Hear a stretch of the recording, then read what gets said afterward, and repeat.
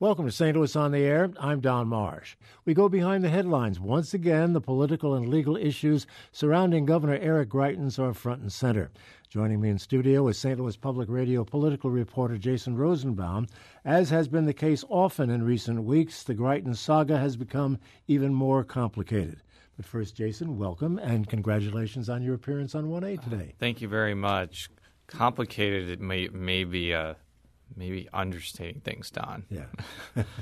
Well, nice job. Thank you. I mentioned the complications, as did you, and there's now something else, a little more hot water for the governor. Washington University is taking a look. My understanding from reading the St. Louis Post-Dispatch article is that a grant that was meant to do research for one of Greitens' books instead went to pay somebody who was laying the groundwork for his campaign. I just read that article right before getting here. And I have a statement from Julie Flory from WashU. The issue just recently came to our attention as part of the Missouri House of Representatives investigation. As a grantee, we take accountability seriously.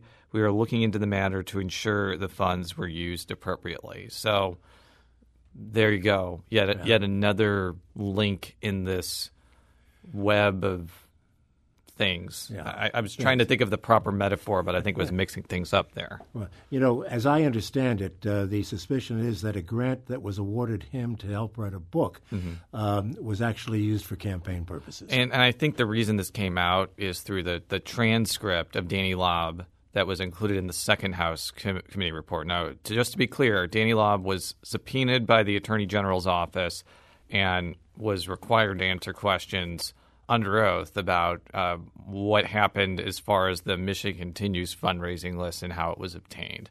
So it's kind of collateral damage from that entire accusation. Not many people know that Danny Laub, but from what I've been reading this week and probably that you have written, is that the governor apparently has thrown him under the bus with regard to this. It was, according to Laub, if you read the report, what happened was that Austin Chambers, who for all intents and purposes, helped run Greitens' 2016 campaign as a major political figure with Greitens, called Laub up and basically misled him into basically taking the fall for obtaining the Michigan Continues list.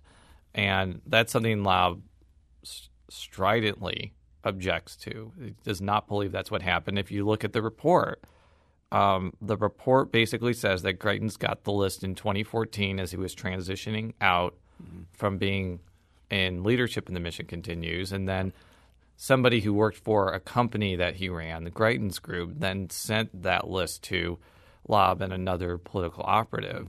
And I think it's interesting, too, because Chambers works for a company that was founded by Nick Ayers, who's Vice President Mike Pence's chief of staff.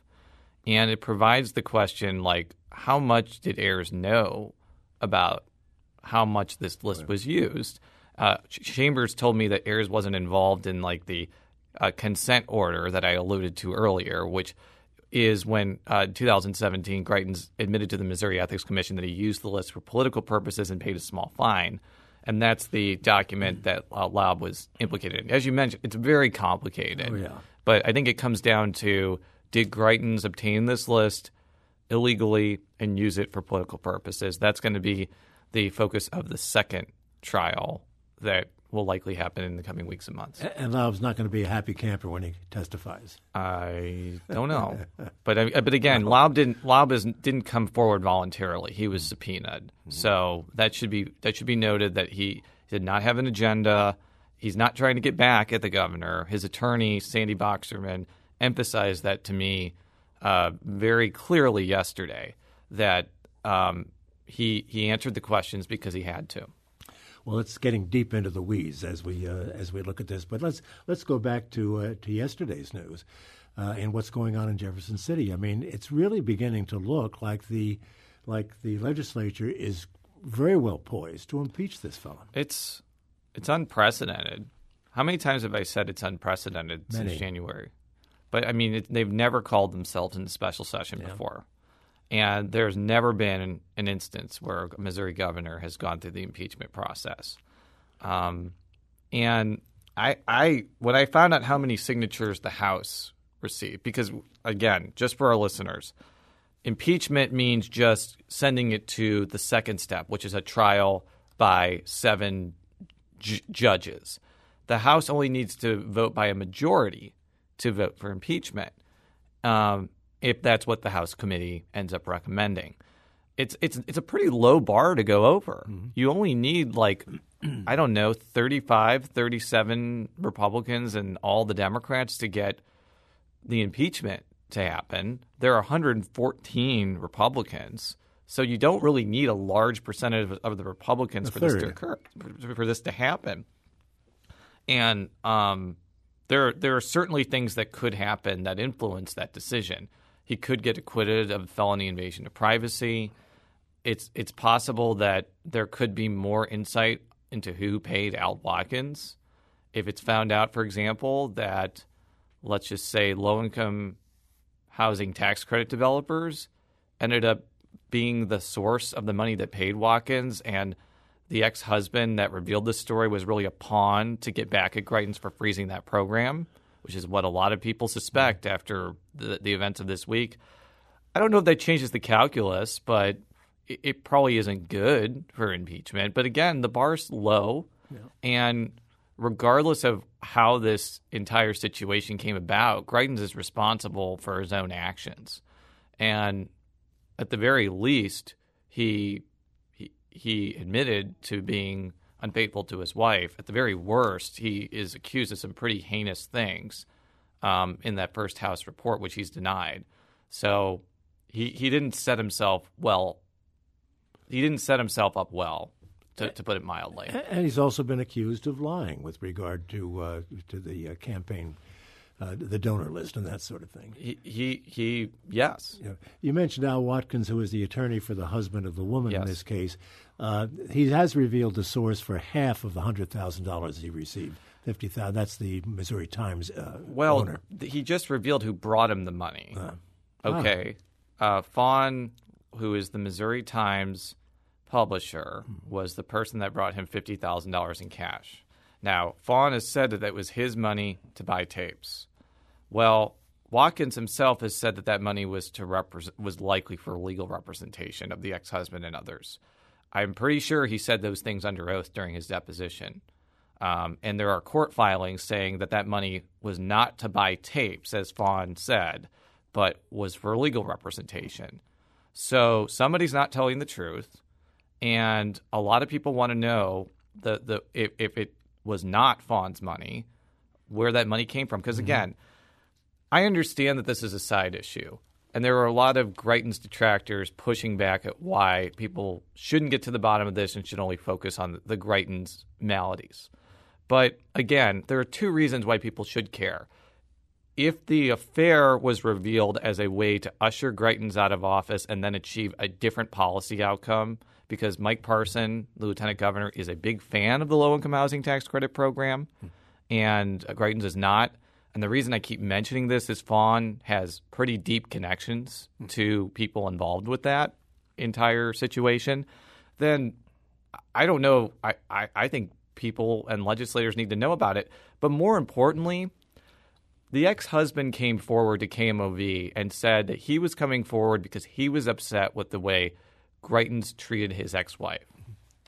When it's been revealed from the woman's own testimony to the House that this man, he apparently was very vindictive towards his ex-wife, and if he decided to come forward at the behest of an interest group and not because of his upsettedness about what Greitens did to his family, then he's potentially ruined this woman's life for reasons that I think are unconscionable. So I think that people need to be held accountable if that's true. And I don't think the public deserves to have a false narrative about why this came forward. So that you can tell I'm really passionate about that. It's not only for public policy, but it's because this is a chain of events for the woman involved, which is life-altering for both her and her kids. And I don't think we can really sweep that under the rug just because people don't like Greitens and that this development may not help in certain ways. It's truly a Shakespearean saga. There's no question about it. It's the tangled web. My God. Shakespeare, or I don't know. Machiavelli, maybe. I'm trying to think of Final Fantasy. Yeah. Like the Final Fantasy role-playing games, House of Cards, when it was actually good. Now it's kind of bad, but let's not go there.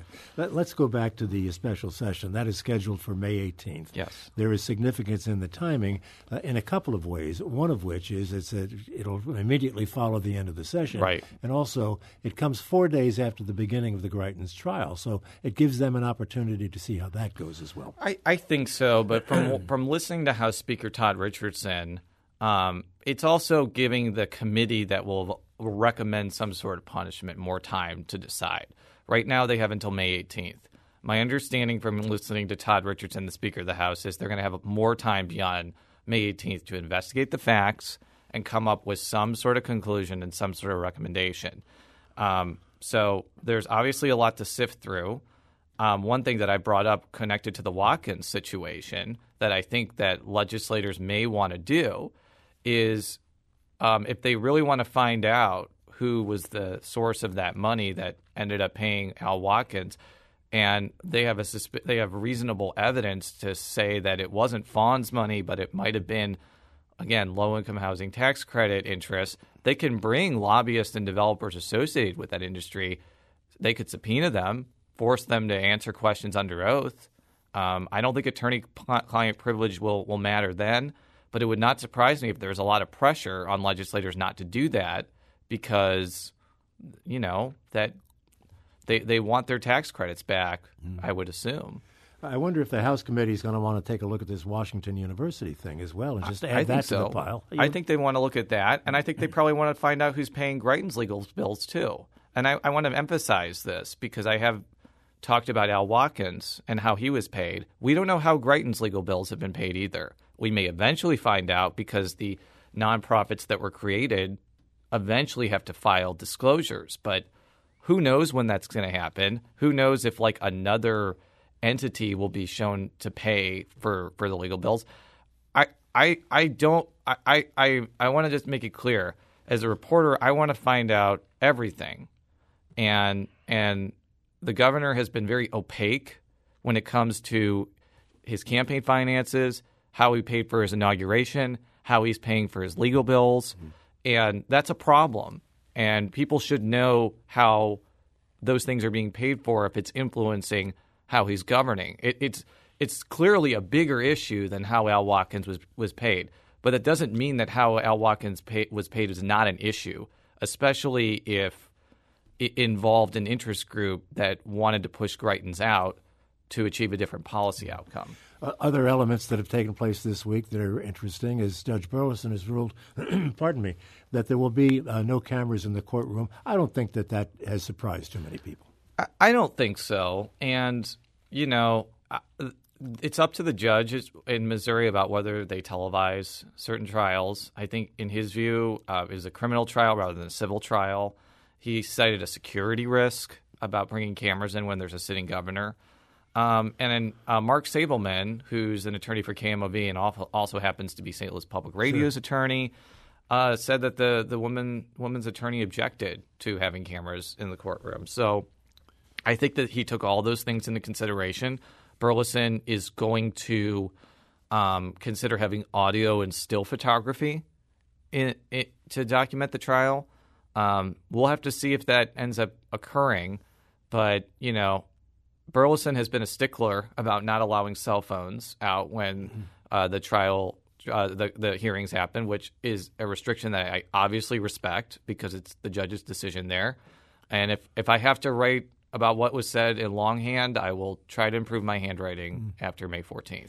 I wonder if they decide to have still cameras in the courtroom, they're just abandoning the notion of keeping the woman's identity classified. It depends. I mean, the judge could say you can photograph certain people, but not photograph the woman, and it'll be up to journalistic outlets to decide that. At this point, we're not identifying the woman, and therefore we're not identifying the ex-husband who I was pretty critical of just now. again, you've asked me that question before, and it's not one that I want to make in a vacuum. And at this point, we're not identifying either one, and that's kind of a higher pay grade making that decision. It's one I respect. Yeah, there'll certainly be plenty of cameras outside the court building looking for. I would think so. Yeah. I mean, there has been pretty much every day here so far in St. Louis. Sure. As time winds down here, we've only got a little over a minute left. The judge also has to make some decisions in the next couple of days with regard to excluding certain evidence. Right, and one of them is whether the woman would testify or not. Yeah. And the backstory is that the woman was interviewed by prosecutorial investigator William Tisby. Tisby is in hot water because he allegedly made false statements during a deposition. He then took the Fifth Amendment when he did the redo deposition that was kind of the caveat to continuing the trial. And so the Greitens' defense attorneys want all the witnesses interviewed by Tisby excluded. And we'll see if that occurs. I think people I've talked to off the cuff have some questions about whether that would happen. But it's something to look forward to next week. I think Monday is people are pointing to Monday for a judge ruling on that. Yes. Jason, thank you so much for being with us. I know you've had a long day already being on 1A and all of that and here, but thank you for being with us. Thank you for having me. Up next, 1A's Joshua Johnson. He has just wrapped up 2 days of broadcasting here. Back in a moment. This is St. Louis on the Air on St. Louis Public Radio, 90.7 KWMU. Support comes from Missouri Forest Products Association, committed to sustainable and sound conservation of the state's forests, which support more than 41,000 Missouri jobs, resulting in a $10 billion industry. ChooseWood.com.